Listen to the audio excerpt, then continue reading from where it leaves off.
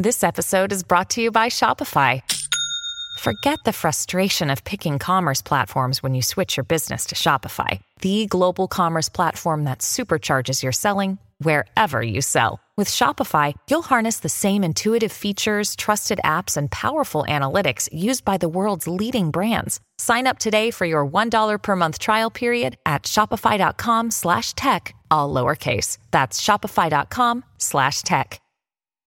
When you need mealtime inspiration, it's worth shopping Kroger, where you'll find over 30,000 mouth-watering choices that excite your inner foodie. And no matter what tasty choice you make, you'll enjoy our everyday low prices, plus extra ways to save, like digital coupons worth over $600 each week. You can also save up to $1 off per gallon at the pump with fuel points. More savings and more inspiring flavors make shopping Kroger worth it every time. Kroger, fresh for everyone. Fuel restrictions apply.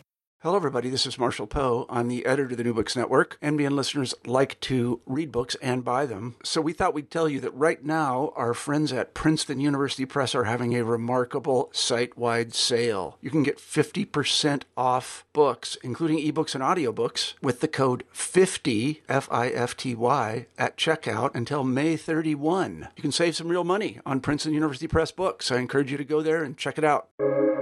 Welcome to the New Books Network.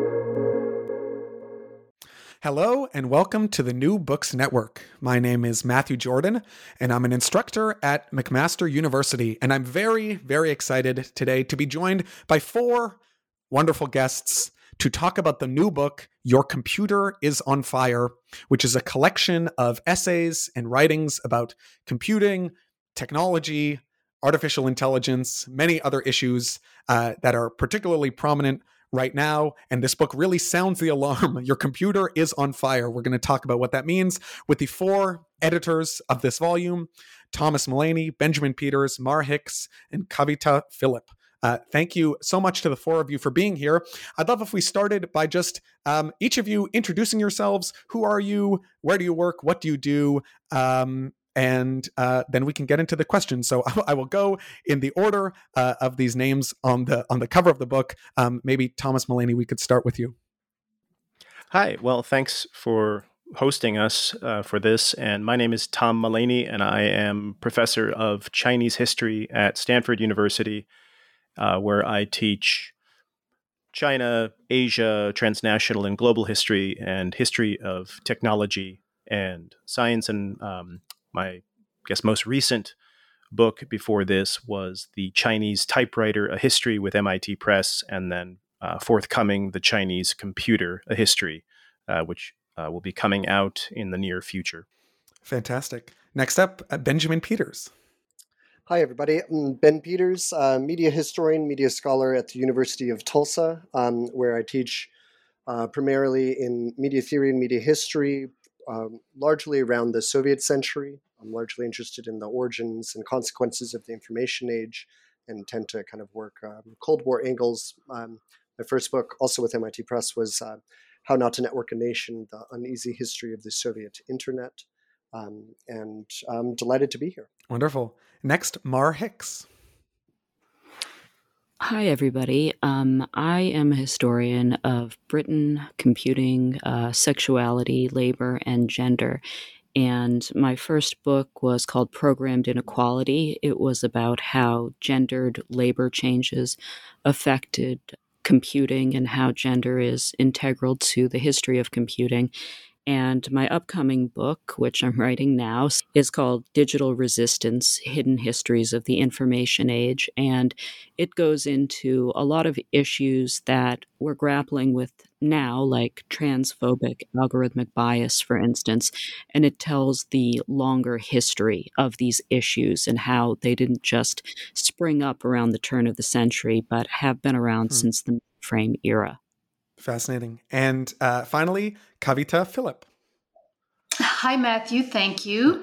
I'm Kavita Philip. I'm the President's Excellence Chair in Network Cultures at the University of British Columbia in the Department of English, and I teach courses in Science and Technology Studies and across the departments of Geography and the iSchool.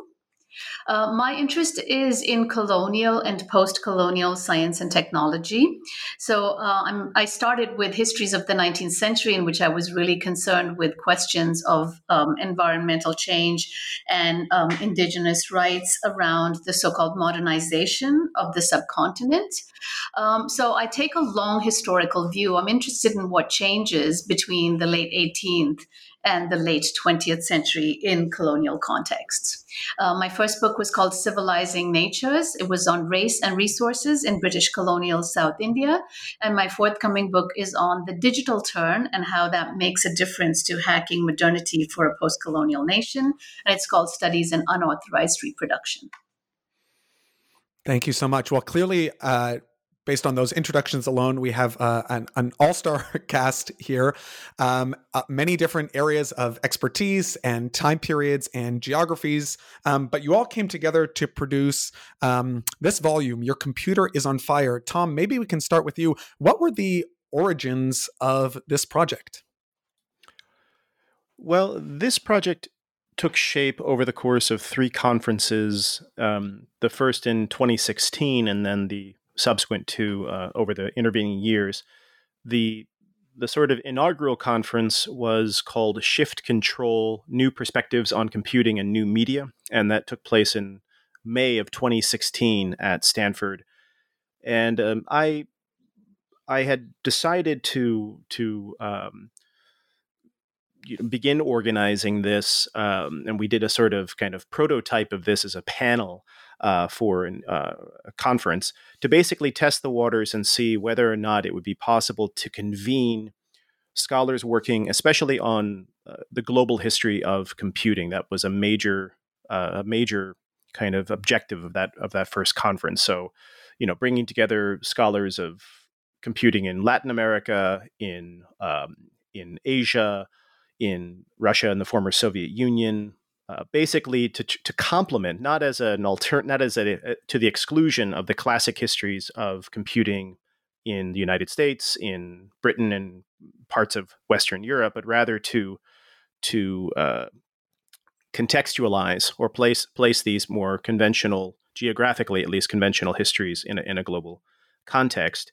And that conference really the response to that conference, both in terms of attendance, back when we could see each other face to face, but also in terms of its support from a diverse and wide variety of programs on Stanford campus, like the departments and disciplines that funded that conference are not the ones that typically fund computing conferences, to put it simply, and that was extremely encouraging. The scholarship was amazing. It turned into a special issue of Technology and Culture. Eid Medina won the Payson Prize for the presentation that became the article in that special issue, and it was very clear that things needed to continue. And so there was discussion in a closing session of that conference of what to do with this, and we were trying to ask, let's not silo all of this great work simply in a overpriced edited volume that very few people will get their hands on, and we simply have too much good stuff just for a special issue. So the idea had been floated around that time for a volume that would have something of a hybrid academic and more student-oriented and public-oriented tone. And that became exciting, but there was an ellipsis. We didn't quite know how to make that transition. And as often happens with conferences and workshops, the conference itself was extremely diverse in terms of the speakers, in terms of discipline, in terms of rank, gender, but then people go their own ways. They say, well, I actually have already committed my piece somewhere, or I don't have time in my schedule. For a variety of reasons, it was becoming clear that, or junior scholars wanted to focus on things that pertain more directly to tenure. So by the end of when the chips fell after Shift Control, it was clear that if we were to go forward, it was not going to be diverse in the way that we had committed to and wanted to with the volume. And then a sort of lightning bolt saving grace moment was Command Lines, a conference in 2017, which Mar was directly involved in organizing at the computer, which was held at the Computer History Museum. Kavita was one of the, Kavita and I were, I don't know what the proper term is, a sort of invited speakers for the opening of that. And, I was in the audience simply. I did my piece and then I was simply an audience member for the remainder of it. And just one after the next, I was blown away by talks, especially by early career scholars whose work I wasn't aware of. And one person in particular, for myself, I credit with a sea change, I think, in the planning, which was Halcyon Lawrence, who is in the volume and has just a brilliant chapter called Siri Disciplines, and about accent bias and voice recognition. And after I saw her speak, I went up afterwards and just introduced myself and said how much I admired the talk, and we had a nice conversation. But I know that was the moment when inside I said, we have to start over. And by which I mean, we can't just sort of plow forward with those, from Shift Control who were still able to contribute something. We needed to start completely over. And so it was a kind of a taxing process of going back out into knocking doors and putting together funding applications. But basically an entirely new round of funding and proposals happened for a second conference that I organized, but a third conference in this sequence, which was simply called Your Computer is on Fire. And Your Computer is on Fire, what we did was, by invitation, in essence, and I think there was an open call, but by invitation, reach out to a number of early career scholars in particular, but also scholars working in different areas and avenues that we knew we wanted to have in the volume, as well as some luminaries out there who, just hadn't taken part in Shift Control, and to invite them really to turn it into a conference, but also a public conference, but also a manuscript workshop. Like at this point, we were inviting people to join a book project. And fortunately, the contract for the book was waiting, in essence. It was a strange sort of contractual thing, because without going too long into depth of it, when I signed the contract for Chinese typewriter and Chinese computer, there was a bit of competition because it was a simultaneous submission with MIT Press and then two other competing presses for those two. And MIT came out swinging, and basically without even writing a proposal, they really wanted these two books, and they wanted to definitively finish the contract on it. And they said, we will offer you a 3-book contract. Because they were aware of Shift Control, they were aware of these other things. And so the book was waiting, the contract structure was waiting, and then came these things. And then the last point I would say is the other person, in my view, who really deserves, like Halcyon just blew things up in a positive, wonderful way. The one person who I want to openly and really loudly trumpet here is Benjamin Peters. I don't want to embarrass you, but at some point I received an email, and I hope this isn't embarrassing, Ben, but I love this story, and I think it's a great kind of guide for anyone listening. Please. I received an email from Ben. We were already co-organizing this, and he said, "Could you use any help? If you don't want to be presumptuous, but if you could use any help on this edited volume, because originally it was contracted to me by the press. Do you need any help? If so, I'd love to." And basically that was the beginning of how we formed into a 4-person editorial group, who I think, in my view, we worked wonderfully together. We all brought completely different things to the table, and had Ben not been so had so much foresight and been so really bold to ask that question, I may have made the terrible mistake the terrible mistake of trying to proceed as like sort of in at least at the editorial side alone, which would have failed. The book would never have happened. It would never be what it is. And so I am deeply, deeply grateful to Halcyon for just, in my mind, detonating things, and then to Ben for beginning the process of bringing these sundry pieces together. Because as anyone who's made an edited volume knows, they fail more often than they succeed. So that's kind of my origin story. First time telling that story. So wonderful. Well, thank you. Thank you for sharing that. It's really interesting. And it seems to me like, this book was kind of in the water in terms of the conferences that were being organized, the fact that the press was just kind of ready for this book to exist, sight unseen, signing these contracts. I'm wondering if we could kind of contextualize the academic and social and political environment that's been going on for the last maybe 5 to 10 years in these fields that kind of this book was taking place in. Mar, I don't know if you would be able to speak to that kind of where did this come from in the academic and socio-political culture that the world was just ready, it seems, for this book to happen. Sure. Yeah, I'd love to talk about that, especially on the heels of Tom's comments, because it's interesting how kind of Rashomon style, we all have our different perspectives on how things came together.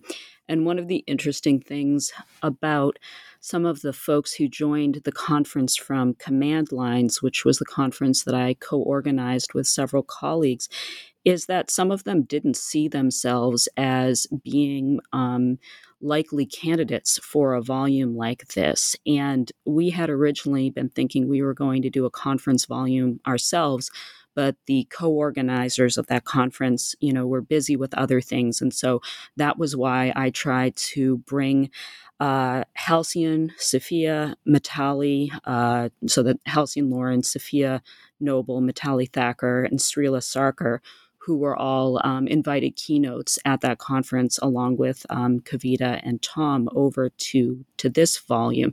And I remember that I talked to Halcyon quite a lot at a separate conference because Halcyon didn't necessarily see her work as fitting in to this sort of a thing because she's a linguist and has a PhD in technical communication and felt that her work was kind of in a different disciplinary silo. And so we had a really long conversation where I was trying to convince her that her work was really, really critical for exactly the sort of thing we were trying to do, and it fit in extremely well.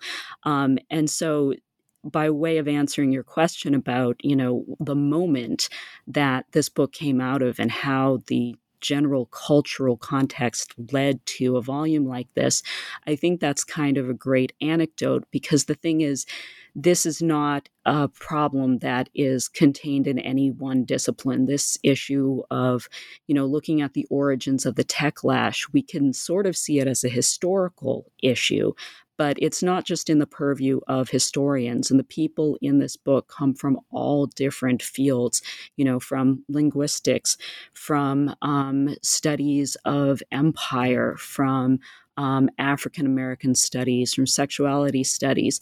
And I think that's one of the great strengths of the volume. Mar, I'm wondering if you could speak a bit more. You mentioned this idea of the techlash. You talked about the problem that we're discussing is not in any one discipline. What is that problem? What is this techlash? What was being lashed against? Sure. Well, I think it's something that is kind of a very old story where one industry consolidates a lot of power. This time it's what people have taken to calling big tech. And it does a bunch of things very quickly, which are not necessarily in the benefit of consumers or in the benefit of society, but they're very, very lucrative. And for a long time, people felt that what Silicon Valley was doing, or a lot of people felt that what Silicon Valley was doing was somehow so important and so economically advantageous for the stock market and for some elite few that it was, just a runaway train. It couldn't be stopped. And then as people started to realize it was, in fact, metaphorically a runaway train that couldn't be stopped, it continued to barrel along, but people now had hesitations that it was going to crash, especially after the first internet bubble burst. But then even in the early 2000s, there was a lot of momentum for all of these technologies and products, even as a growing chorus of critics was saying, look, there are problems here with privacy issues. There are problems here with structural discrimination. There are a lot of things that are going unaddressed that are being built into these products that are becoming infrastructural, that are becoming non-optional for everybody to have to use and participate in. And we need to start addressing some of these issues and not just leaving it to the market to work these out. And finally, that reached a fever pitch. And I think that Brexit had a lot to do with this. I think the breaking of the Cambridge Analytica scandal. And then, of course, I think the presidential election where Donald Trump rose to power was another issue or another watershed moment in this growing techlash where people were starting to say, how are these technological infrastructures really affecting not just our economic and technological outlook, but our societal outlook and our political outlook? And what is that doing, fundamentally to democracy in the United States and in other countries? And that was, for me, that was one reason why I really wanted to help put together this volume. Tom talked about how Ben kind of invited himself onto the editorial board, and I had the cheek to do the same thing. I remember after the first conference going up to Tom, I think in the copy room at Stanford, as he was looking for some copy paper. And I said, I'd love to come aboard and help out with this too. And I think Tom was a little taken aback, but then eventually it was, the more the merrier. And then I came on and Kavita came on. And like Tom says, I think that's made the volume a much more interesting volume than maybe it otherwise would have been, because there were a lot of chefs, not too many chefs, but a lot of chefs. Kavita, maybe we could bring you in here. I'm curious to know, first of all, what your experience was like joining this project, but also how maybe this work differs from some of the other work that had been going on in the mid to late 2010s.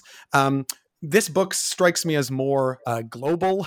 It takes in a wider variety of perspectives. And yeah, I'm just curious for your take on what kind of differentiates this work from a lot of the other work that's been going on in the field. Absolutely, Matthew. Well, the global is sort of where I live intellectually and materially often.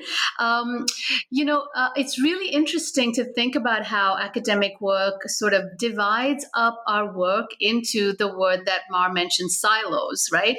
And while all modern historians ask similar kinds of questions about contingency, political change, social movements, we all tend to ask it in our silos, and we tend to talk to people who study areas of the world that we specialize in. What was fun about this book was talking about the urgent ethical and political challenges that the so-called digital revolution and the techlash raised for people all over the world. And so it was one of those rare moments where we didn't just get to talk about the Western subject in all its complexity and all its future possibility, or the non-Western subject as forever condemned by history to walk in the footsteps and catch up with Western modernity. We got to talk as if we're all inhabitants of the same world at the same time. And so that was really exciting. So as all of the other editors have mentioned, we have people who write from different perspectives, not only along the power dimensions of the Western world, but also of non-Western, non-English speaking contexts. So I was really interested, along with Srila Sarkar, in the rise of authoritarianism in another location in India, which sort of slightly preceded the election of an authoritarian president in the US. I was actually interested in tracing a long history of infrastructure to think about how we talk about tech as if it transcends political history. And so often the tech revolution is seen as something that will help India, for example, as your preeminent kind of post-colonial example in economic analysis, help India leapfrog across its underdevelopment. Or for Srila Sarkar, it was a concern with a very specific local context outside the capital city, Delhi, of Muslim women who were being taught technical skills. So these stories, I think, wove into the questions that were being asked in the West. And I think what the volume does is really help us stage a conversation that is only a beginning. I think that this book is only a launch to the larger conversations we hope everybody is having. Maybe just following that up, Kavita, what do you feel is the role of the historian in kind of addressing these global issues? This book, the title is like an alarm. What can historians bring to the table in terms of sounding those kinds of alarms, stepping outside of the silos, as it were, and kind of announcing, we have a problem here, and we as academics are not just erudite. Stuffy people in the ivory tower. We have something to contribute and something to say to kind of push back against these dominant cultural narratives.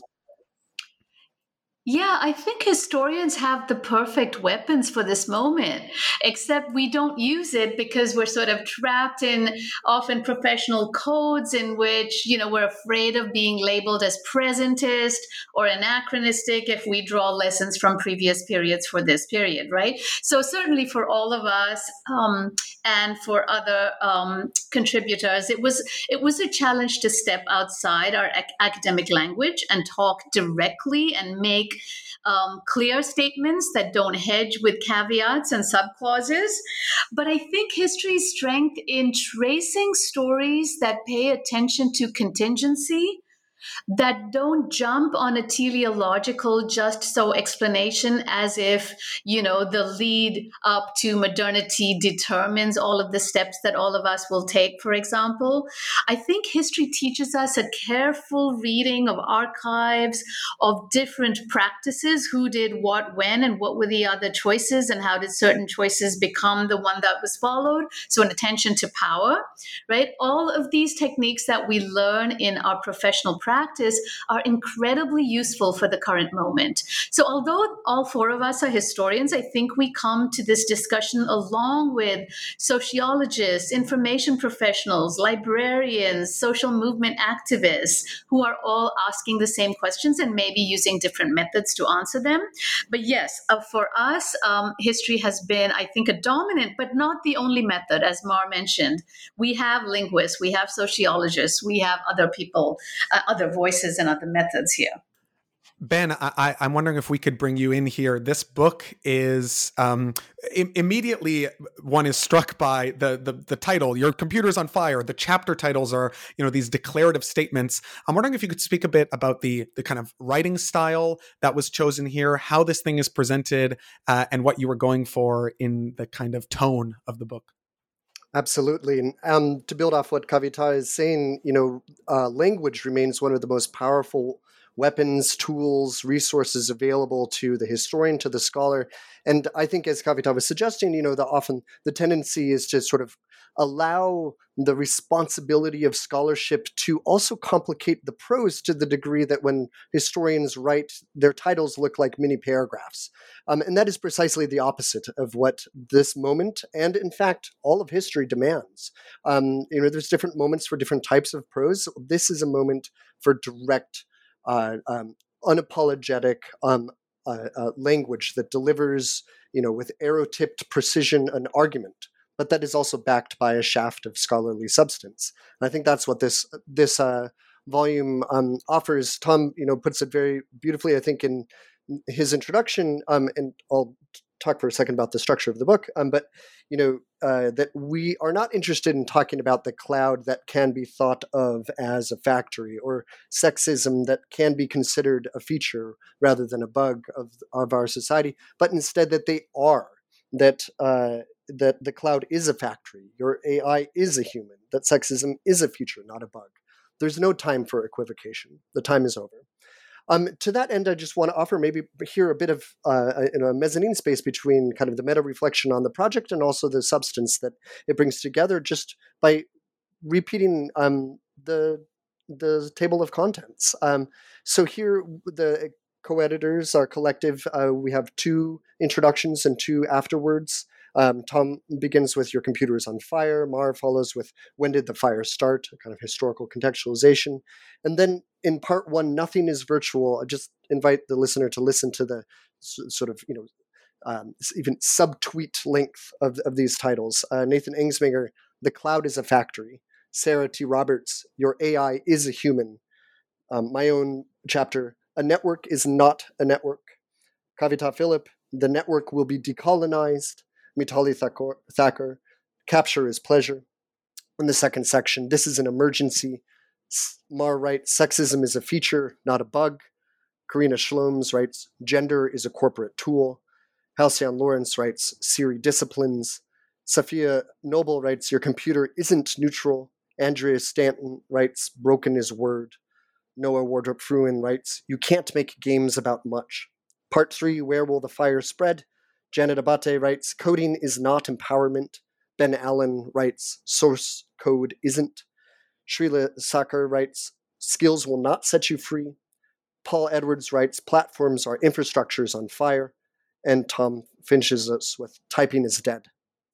Then Kavita adds an afterword, "How to stop worrying about clean signals and start loving the noise." And I finish with, "How do we live now in the aftermath of ourselves?" I hope what's obvious from that brief cataloging is the sort of clarity of the arguments. None of the context is there. We're not, specifying that we're talking about Chilean networks in the 1960s, where I do, drawing upon Eden Medina's fantastic work, or Africa, or the various contextualizations of the work. We're bringing the reader to drink directly from the source of argument. We're asking people to engage. And I want to note that I think as such, when we position our language in a way that mobilizes audiences, those audiences spill beyond the normal bounds of books. And because of the strength of the writing, I hope, this book can reach both students in the classroom as well as give memorable moments, even memes, to parasitize policymakers' minds and to shape public conversation. So it's my hope that, I know that my co-editors share this with me, that, our fields will become infected with a drive for more clear, more potent, more plain language. Yeah, I mean, that was without a doubt my personal favorite feature of this volume, and something that I've been frustrated with, frankly, in academia myself, as a graduate student, as a reader of academic content. It can be really tough, both for oneself, even in areas that I am intimately familiar with. I find I should be the expert here, and yet I can't understand what's being said, let alone anyone in a subfield, let alone anyone not in academia trying to read these things. So what's beautiful about this book is that the academic rigor is all still 100% present, but it's got there's this clarity and forcefulness and assuredness that a lot of writing doesn't have. Tom, you obviously care quite a bit about this this writing aspect of the book. I'm wondering if you could say a bit more about that. Thank you. Yes, I largely want to echo what's been said, what Ben was laying out here, and just add a few points about the tone of the book. This was, I know for myself, I think I had a somewhat eye-opening experience when I finally, pretty late in my career at that point, had a chance to write for basically kind of more public-facing outlets, magazine, newspapers. And this was unrelated to this book. It was connected to my work on that led up to the Chinese typewriter with MIT Press. But I was quite impressed but surprised by the degree of hands-onness, for lack of a better word, that editors in the world of serious public-facing magazines have with respect to drafts and with respect to argument. And this is not a critique of university presses, because their labor power is completely different. Their funding structure is completely different. But the general approach of editors in the realm of academic publishing is really hands off. I mean, there is peer review, yes, and there is copy editing, yes, but rare is it to have deep tissue work done on a volume, and it's exceedingly rare, and I think even more rare, and this is a bad thing, I would say, this is the one bad thing, as people achieve higher and higher stature or rank, I think editors are less and less inclined to make strong constructive suggestions about changes. So I guess, for lack of a better word, developmental editing is not something that I have been very exposed to. And I would venture to say that that's true for many, many scholars. But then, so this is, writing for these magazines and getting a taste of how well I think the editors thought I was going to put my roots down and fight for every last word. But in fact, they would send me back things, and I would see track changes and suggestions and say, my gosh, you are an amazing editor. And yes, I think this makes it much more clear. And so I knew for myself, it's kind of like, if you don't see it, you can't be it kind of moment with editors, is that going into this volume as compared to I've edited 2 other volumes, special issues. I've edited 3 or 4 prior to this point. I adopted a very, very, very hands-off approach to all of those volumes. But going into this one, I remember the 4 of us were having conversations just as the editorial team, and we came to the decision that regardless of rank, freshly minted PhDs all the way up to people who are far more famous in their fields than any of us, I would venture to say, we are going to have a very hands-on approach. And so we knew we were taking a risk because, in some sense, because just like I said, I think the average, or the it's par for the course that most scholars are not used to having really hands-on, high-touch editors involved, certainly at the level of titles. But we firmly requested, to the point of saying, like, this is basically a must, for people to declare that their titles were going to be quite different than ones that many of us are used to producing within the realm of scholarship. And what we found is, I think without exception, I won't put anyone on the spotlight if I remember anything, but I'm pretty sure without exception, all of the contributors were like, great, let's do this. I totally see why, we're being asked to make a declarative statement. And in some cases, the final declarative statement that you see in the book in front of you is not the one that the author first proposed. And that includes members of the editorial team with our draft chapters. And we proposed things back to the authors and said, listen, this is great, but we actually think that this isn't quite what you are, the arrow you're you're casting here. What about something else? Or what about something else? And there was total openness and total willingness to do this. I think that all of the contributors realized that, yes, this is so necessary. And I'll just add one other thing, which I think is self-evident from the book, if any listeners have read it, but will be, is that there is not a shred, not an iota of anti-theory nonsense. Like, some people take the idea of plain talking academics to this realm, basically, of anti-intellectualism, where they try to wear their anti-theoriness on their shoulder, especially true among historians, or like, just tell it like it is, like, we don't need this. And it's like, no, that's not that. There is a way to be deeply engaged with theory, to realize that theories are the realm of theory is the realm of real life, of battle, of blood and sweat, and these are not divorced from life. They are life. But just as like Kavita was saying, we have a bad habit in this profession of speaking in this kind of self-affirming code where we hover at the surface. We hover at the surface even of our own thoughts instead of delving down into them. And that was the exciting challenge I know for myself of being one of the editors of this volume is we're not asking people to take the theory out or to quote unquote, as editors do sometimes in magazine and newspaper world, and this is a critique of them, of idea of so-called dumbing it down, or the audience won't get this, or the reader doesn't care about this. It's like nonsense.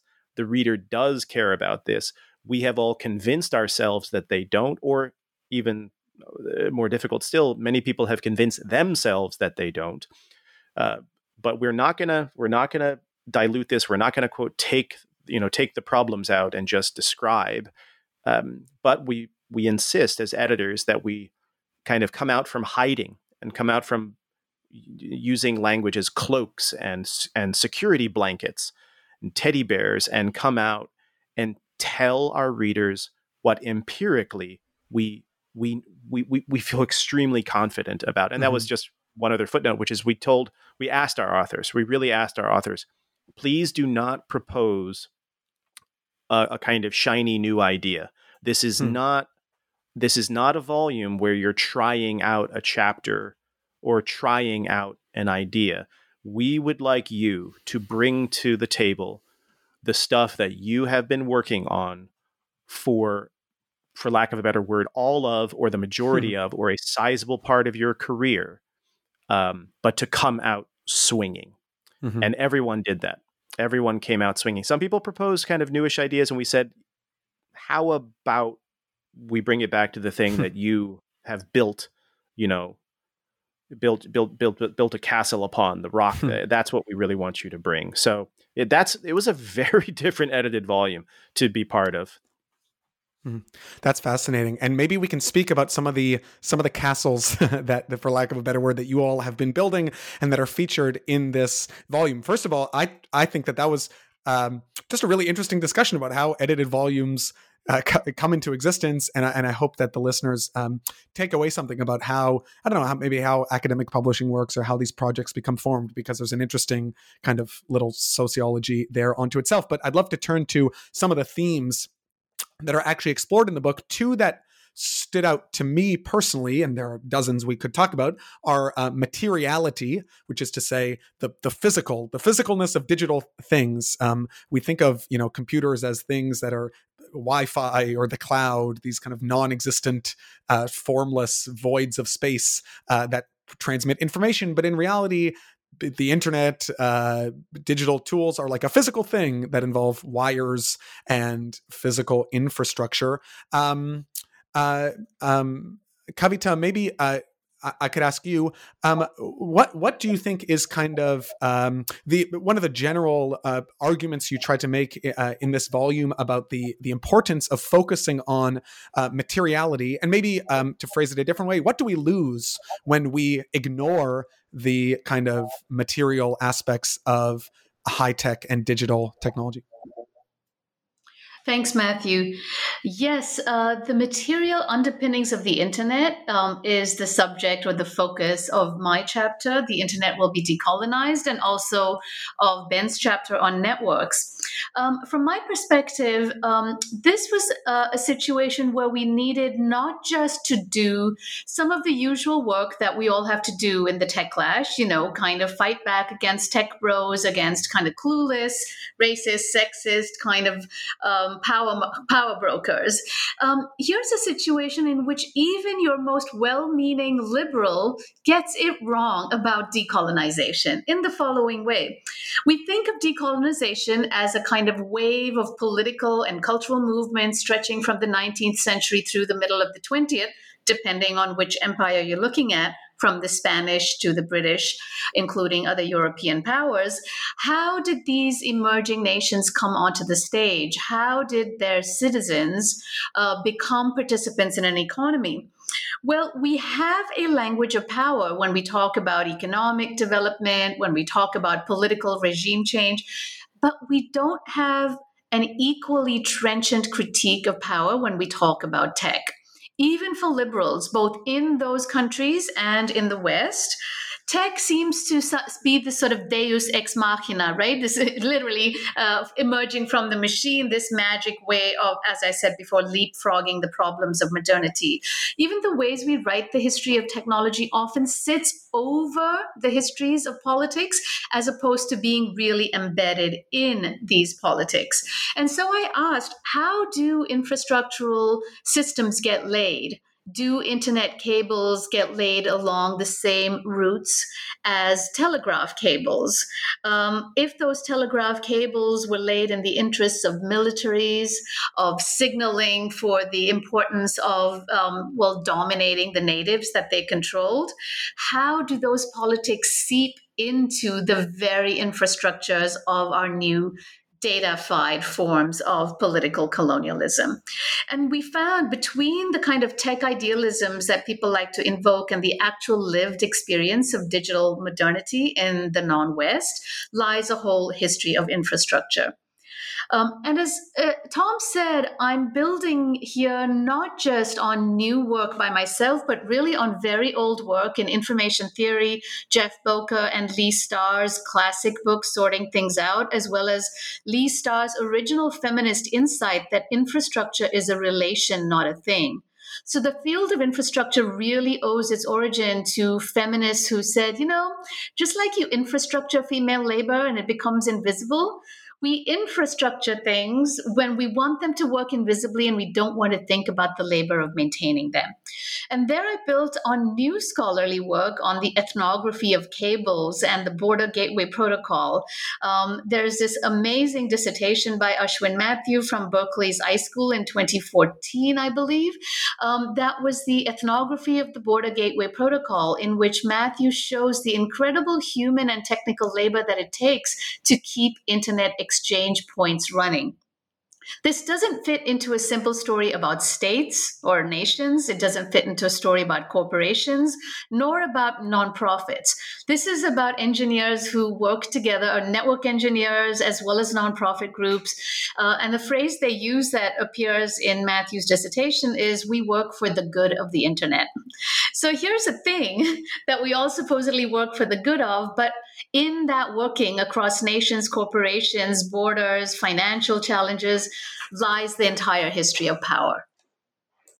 Ben, I'm wondering if I could bring you in here as well to speak about the role of materiality in your work as well. Yeah, no, just to echo and amplify Kavita's really rich reading right there, I would add, to your earlier question, what happens when we ignore power, when we ignore materiality, is that we strip ourselves of the language of collective power that has always already been available to organizations and people on the ground for so long. When we imagine wrongly that the tech revolution is a revolution and not a coup, for example, then we kind of let the toxic waters of a kind of neoliberal archipelago of unconnected individuals. So how many mixed metaphors in that phrase? But like, we imagine ourselves in as individuals free floating in an ethos, an ethereal, virtual, digital, immaterial world, and that is just such an impoverishment of both historical and present day truths, which we have opportunity to mobilize and collectivize one another, to build organizations and labor, to push back, to use language that brings about change and demands it as such. And I feel that often the tech language itself is part of this problem. It imagines a kind of impoverished individual instead of so much so that we're our time horizons are the financial quarter instead of the life scale or even the civilizational scale that we could also be teaching ourselves to think in.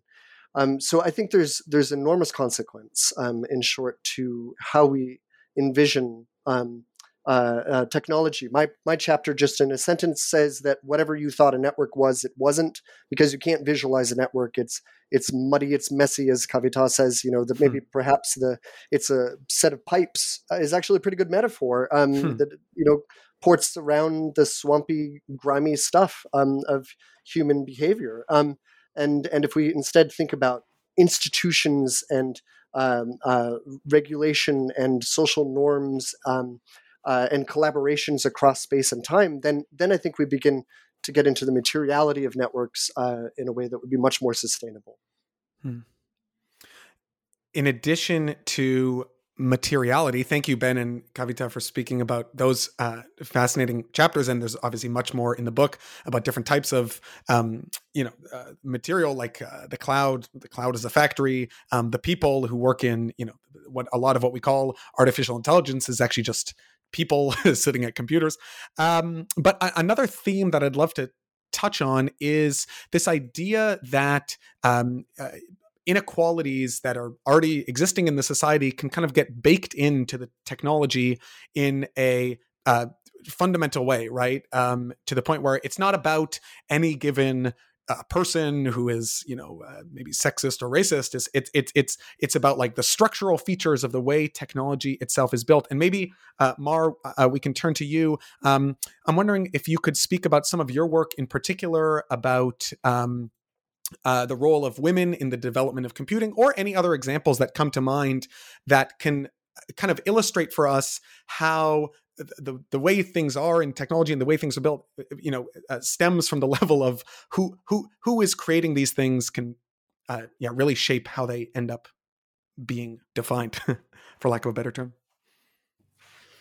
Sure. Yeah, you're 100% right that it's not about anecdotal, for instance, sexism or anecdotal racism. It's not about any given person, as you put it, but it is about a lot of given people in a lot of cases. And more to the point, it's about an unwillingness to see issues of discrimination as though they are structural.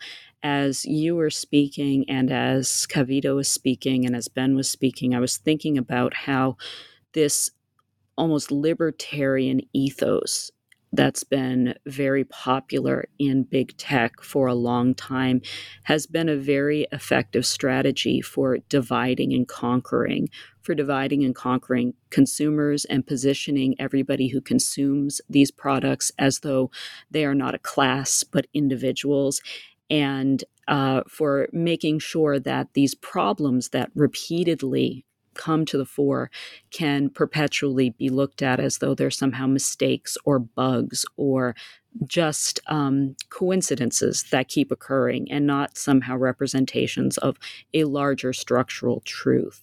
And one of the reasons I think we're seeing so much labor activism right now in tech is that this idea of tech, or this propaganda campaign, really, of tech trying to evade any sort of responsibility for the structural harms it's doing has not sat right with a lot of people, including the people who are building the technologies themselves.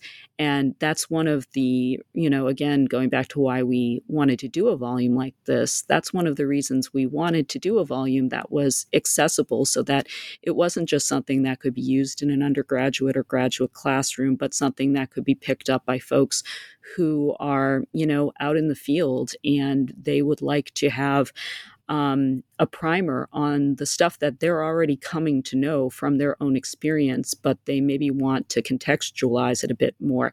And while all of the people in this volume, or most at this point, some are earlier career scholars, have written monographs about these issues going back, to the turn of the century. It's a different thing to have to read, 10 or 15 monographs than to have a primer. And yeah, I think there's so many different ways to answer your question, but I want to return to something that Kavita said about how important it is to not see histories of technology as separate from the social or political or economic contexts, and to really theorize power, and to not come out with a teleological story about technological success just because technology has been supposedly aligned with progress for so long. If this idea of infrastructure is, as Kavita mentioned, about hiding what's actually going on a lot of the time so that we don't have to deal with the workings of these systems. If it's working right, you don't have to deal with it. Part of what we, need to do as scholars and just as people is to unhide all of this first, or at the same time as we're making these critiques, because even getting to the point where we can look straight at these problems is a struggle, has been a struggle. And I think that's one of the reasons that the so-called techlash has sort of been so long in coming. I wonder, Mar, or maybe even Tom, if you have any particular examples that can kind of really bring that out for the listeners. It might be hard to. So, for example, in your chapter talks about sexism as a feature, not a bug. Do you have a particular example that is helpful to illustrate how? I guess one might naively believe, like, oh, it's okay if, all the people that build this technology are, white men, as long as the technology is like created in a neutral way that is useful for everyone. What does it matter, like, who is, in the room making it? Do you have any examples that are top of mind, or anyone else that kind of can just expose the flaw in that kind of thinking? Sure. Yeah, I can definitely give an example for that. I'll give two related examples. So one of the things that I often get asked or sometimes told by people when we're talking about my work is that it doesn't matter if there's a gender imbalance because in tech, because, it's just about women not choosing to go into certain fields. And so as a historian of labor and gender and computing, I've had to show how, in fact, that is not true. It's not about choice. It's about structural changes and sort of a coercion of certain people out of the field, and also an intentional drive to get other sorts of people into the field. So, for instance, going back into, the 20th century, if you look at the relationship between the drive for equal pay in the UK and who was doing early computing work, one of the things that you see is that they were tightly related, and that in fact, as long as it was profitable to have lower paid women doing technical jobs, in other words, employers could get a discount because they were only paying, as they put it, girl hours instead of man hours, then it was very much, it was seen as a very savvy business decision to do so. However, as equal pay starts to come into place, now there isn't the discount for using women's labor anymore. And instead of employing as many women in these technical jobs, what you start to see is there's a preference to get young men into these jobs who don't have the skills, and have the women who are doing the jobs train them to, in fact, be their replacements. Because why pay for women if you have to pay the same rate? And relatedly, this might not seem tightly related at first, but I'll just explain briefly how it is. If you look at, for instance, the prototype to Facebook that Mark Zuckerberg made while he was at Harvard, where we almost overlapped, but not quite, and I'm thankful for that. He created a site that was sort of a hot or not ripoff site that stole all the pictures of undergraduates from the internal Harvard Facebook servers, because Facebook was a thing that colleges had before it was a platform. And he put them on this, without their consent, sort of hot or not ripoff site. And in doing so, this is something that Kate Lossy, who's a Facebook employee and also now a tech critic and writer, has written about. He sort of built into the structure of the platform a type of sexist voyeurism. And you can see how that has continued on throughout the, the platform that he now commands and controls. And so this idea of who gets to be in the room, who gets to be paid, or who gets to be paid equally, and who gets venture capital to make their images of the world into infrastructure, into a reality, is very much a pressing issue. And it's not something, as you pointed out, that is usefully understood on the level of individuals and anecdotes. It has to be understood on the level of individuals channeling larger cultural power imbalances and larger power differences, and making them into new types of infrastructure that enforce discrimination.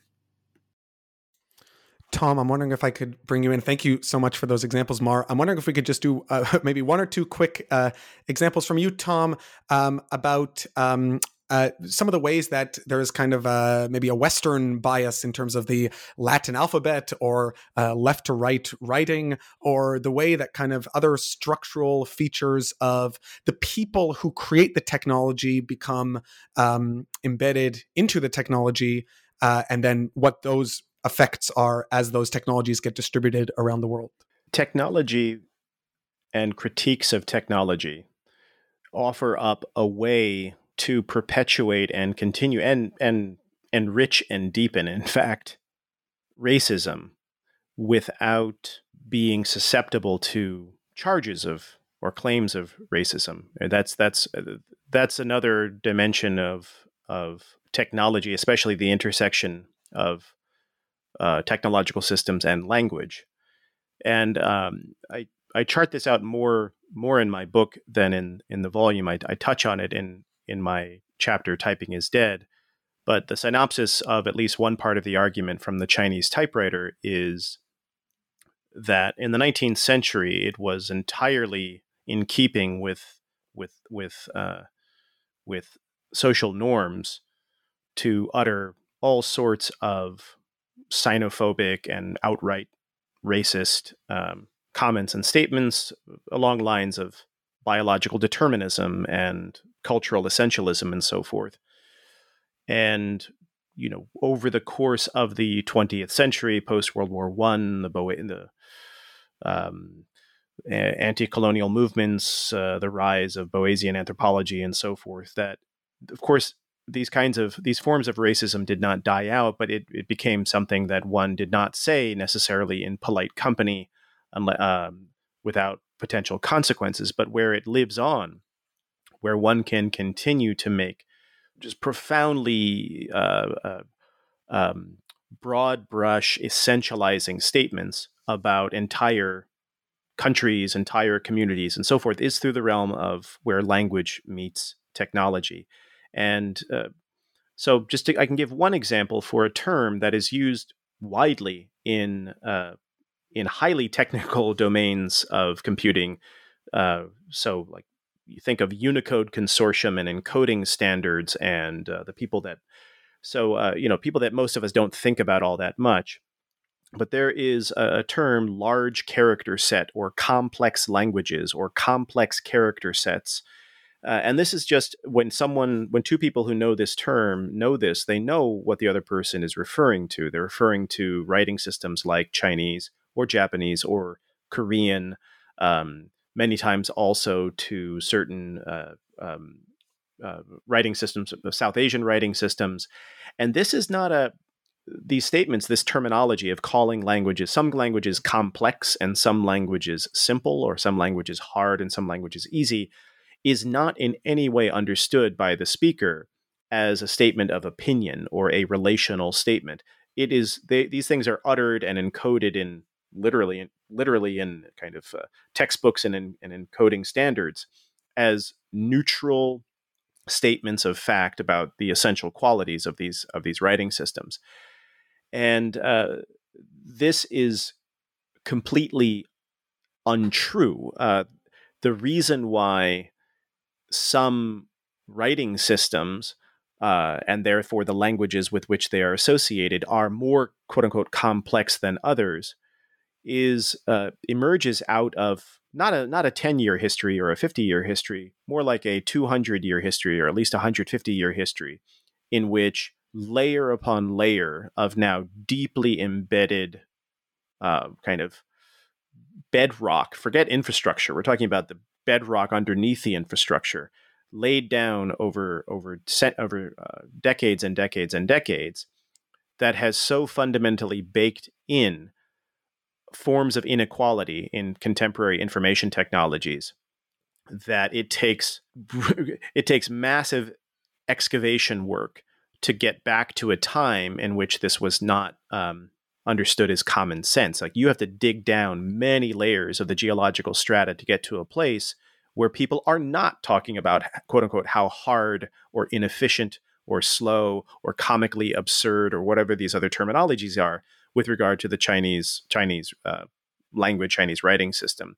There was a time in the early modern period, which for historians is not a long time ago, in which visitors to what we now think of as China marveled at the fact that, and also Edo era, former Tokyo as it used to be known, Edo visiting what we now think of as Japan, marveling at the fact that one could buy books for basically the cost of a noodle soup, while books in Western Europe, it certainly cost an arm and a leg, because we're talking about manuscript printing generally, and even the early movable type.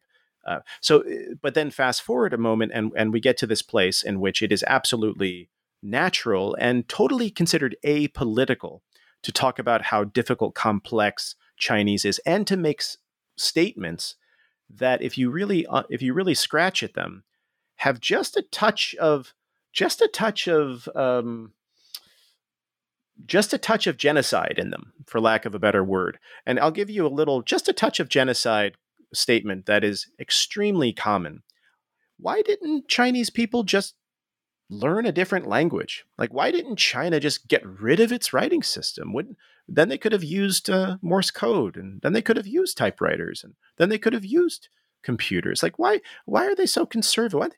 And it's like, can you just, this is the sort of nonchalant casualness with which ideas of such proportion are just tossed out, reveals simultaneously just how deeply embedded the self-satisfaction and complacency of basically the sort of Latin alphabetic world is, but also how cavalier we are about, we the more complacent a person gets, the more like profoundly, weirdly optimistic they are about how everyone else in the world has this just uninhibited capacity for just total epochal change. And so that's what, that's where the chapter comes in to try to dig into these kinds of layers. I mean, basically from the mid-19th century onward, information technology as we understand it is profoundly, unequivocally biased towards a subset of writing systems on Earth, and deeply unwelcoming to most others. And those quote unquote most others actually form the majority of the world's population, or language users, let's say, to the point where most computer users on Earth do not use keyboard-based computing the way that keyboard-based computing was first conceptualized in the United States, Western Europe, Britain. Basically, the rest of the world has modified, hacked, bootstrap changed this thing. And that's what accounts for the success of keyboard-based computing globally. Basically, the non-Western world saved the computer from its own profound parochialism and narrowness. So, this is where, to Mara's earlier point, I mean, if you really want to piss off an engineer that is not sympathetic to these kinds of arguments, try to tell them that the pixel is political, or that arrays are political, or that ordered lists are political, or search algorithms. I don't mean Google search. I mean searching through a text document. These are like blood-soaked political things. And that's where many say, like, wait a minute, I'm fine with, I'll follow you. I'll follow you to, face recognition problems. I'll follow you down the road of accent bias. I will follow you down the road of, but I will not follow you down the road of saying that an ordered list or an array or a pixel is. They want to believe that at the core, technology is pure. They want to believe that. And what trying to say in my chapter, and also in my larger set of works, is pure and contamination is actually the wrong way to put it. I like words like muddy and just viscous. It's like, no, it's viscous all the way to the core. There is no pure core. And many are they're not willing to give up that idea of a pure core to technology. Right. Viscous to the core. Thank you for those examples, Tom. And I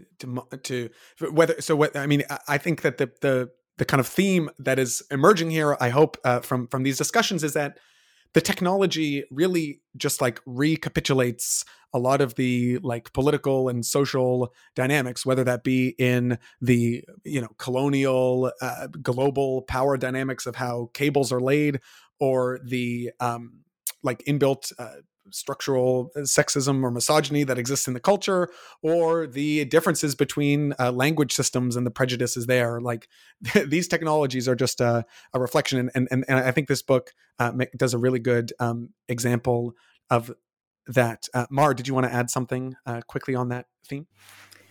I just wanted to make a quick comment because of Tom's really interesting turn of phrase. Or he said something like the majority of users are others, that tech is othering a majority of users. And it occurred to me that we talked a lot about how great Halcyon Lawrence's work is, but we didn't actually mention, I think, explicitly what her chapter is about. And her chapter, called Siri Disciplines, is about this very issue. So looking at speech recognition technologies and how they're built around American, British English, and Australian accents, when in fact, at one point recently, the majority of people in the world didn't speak English with an American, British, or Australian accent. Now I think it's just under a majority, but a huge number of people were having to either be misunderstood or to code switch to interact with these voice, quote unquote, recognition technologies. And it reminded me of a point that I think, is maybe obvious, but really important to bring up in a space like this. And it's that Black women have been some of the loudest and, the soonest out of the gate, most insightful tech critics, thinking of the bombshell that was Safiya Noble's Algorithms of Oppression, thinking of the work of even people inside the tech field like Dr. Timnit Gebru. And along those lines, thinking about, what's happened to her and how tech is now trying to get rid of its internal critics as well as sort of push off its external critics.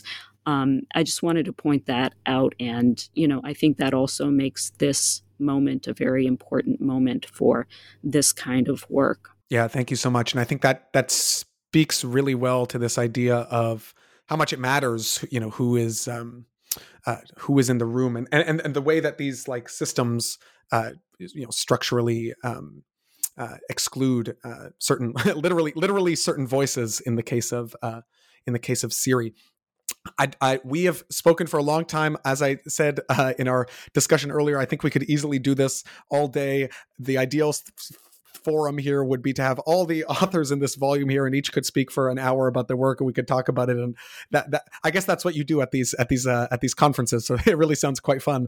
But for us, we can only speak for so long. I'd love to conclude by speaking about the lessons that this book presents for pedagogy and where we're going. Students are continuing to be trained in computer science and software engineering, and are entering these fields.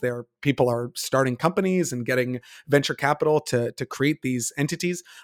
What kinds of lessons would you say, or maybe takeaway messages, in particular for young people who are entering these fields and interested in these topics? Maybe Kavita, we could start with you. That's a question I think that's close to all of our hearts since we teach undergraduates this. I would want to tell a young person in technology something I suspect they already know, namely, technological politics is war by other means. We are in a struggle for the shape of the future, and the future includes the shape of ourselves, what it will mean to be human. The historian of empire, Raymond Betts, has a quote that I use. He said, "Empire was as much stage performance as military engagement, as much the presentation of arms as the firing of them." And what he means is that we shouldn't underplay, of course, the force of arms and the incredible physical, real, bloody genocide that Tom has referenced as well. But integral to that are forms of representation, forms of living and being that get under our skin, so to speak. And that's what tech is doing to us. Every time you briefly scan through and not really read terms and click on the bottom and accept your Facebook or Google requirements for becoming part of that technological citizenship, you are taking part in that war. So I would want to say to them, if history seems too complicated, if fuzziness is not an aesthetic sensibility you've embraced, think again. All of the things we're trained to reduce or dismiss as human error when we're taught technology, that's where the story lies. So I'd want to just start with look for those stories. Fantastic. I think that's a fantastic place to end. Thank you to the four of you for being here and for speaking with me and for speaking with each other. This has been just a super stimulating and fascinating discussion. I feel really lucky to be able to speak to you all in this space together, and also I'm excited that these ideas get to spread to so many people. The book is Your Computer is on Fire. Today, I've been speaking with Thomas Mullaney, Benjamin Peters, Mar Hicks, and Kavita Philip. And once again, thank you all so much for this fantastic work that you're doing. I'm sure there's a lot to chew on for our listeners. Thank you, Matthew. Thanks, Matthew, and all the best with your amazing podcast series. Thanks, Matthew.